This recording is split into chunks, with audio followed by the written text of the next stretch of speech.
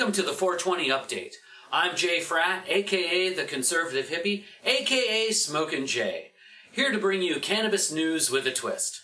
Recently, Sean Spicer, the White House press secretary, made comments that imply the Trump White House will issue directives to crack down on the 8 states that have legalized recreational cannabis. In these comments, Sean Spicer associated cannabis with the opioid epidemic in the United States. The first large problem with Spicer's comment is that cannabis has nothing to do with opioid addiction.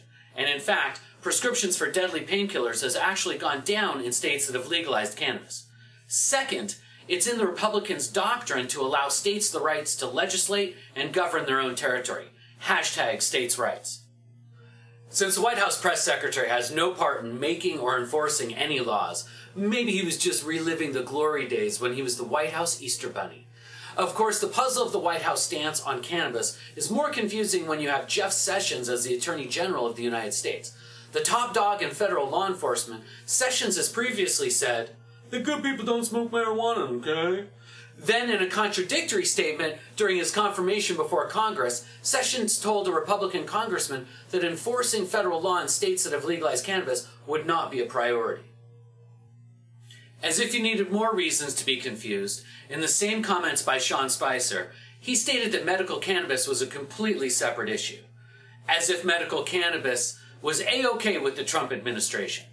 Unfortunately, in August, cannabis was just confirmed by the DEA on the Schedule I controlled substance list.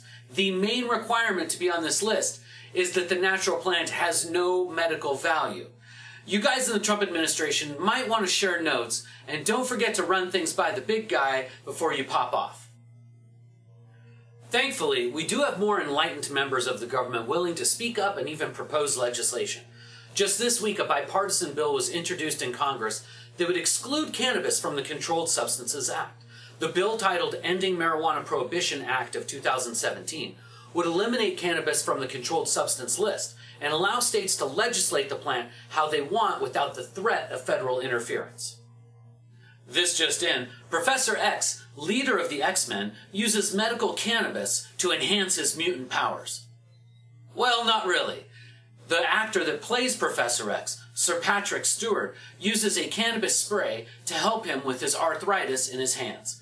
Maybe Professor X can telepathically change Jeff Sessions' mind on the worthiness of cannabis and the type of people who use the plant. Calling all activists, protesters, never-Trumpers, there could be another reason to stand behind your threats to move to Canada. This week, Canadian Prime Minister Justin Trudeau indicated that a federal regulatory system to legalize cannabis in Canada could be coming as soon as this summer. However, you protesters might want to look into how hard it is to actually emigrate to Canada. It's only about a 20-minute online application. Check the link in the description of this video.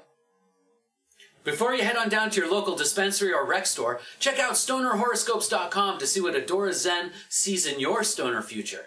And be sure to stop by Smokin' Jay's on your way to Canadian immigration. All 5 stores are conveniently located off of major highways heading north. Until next time, I'm going to puff past the joint to you.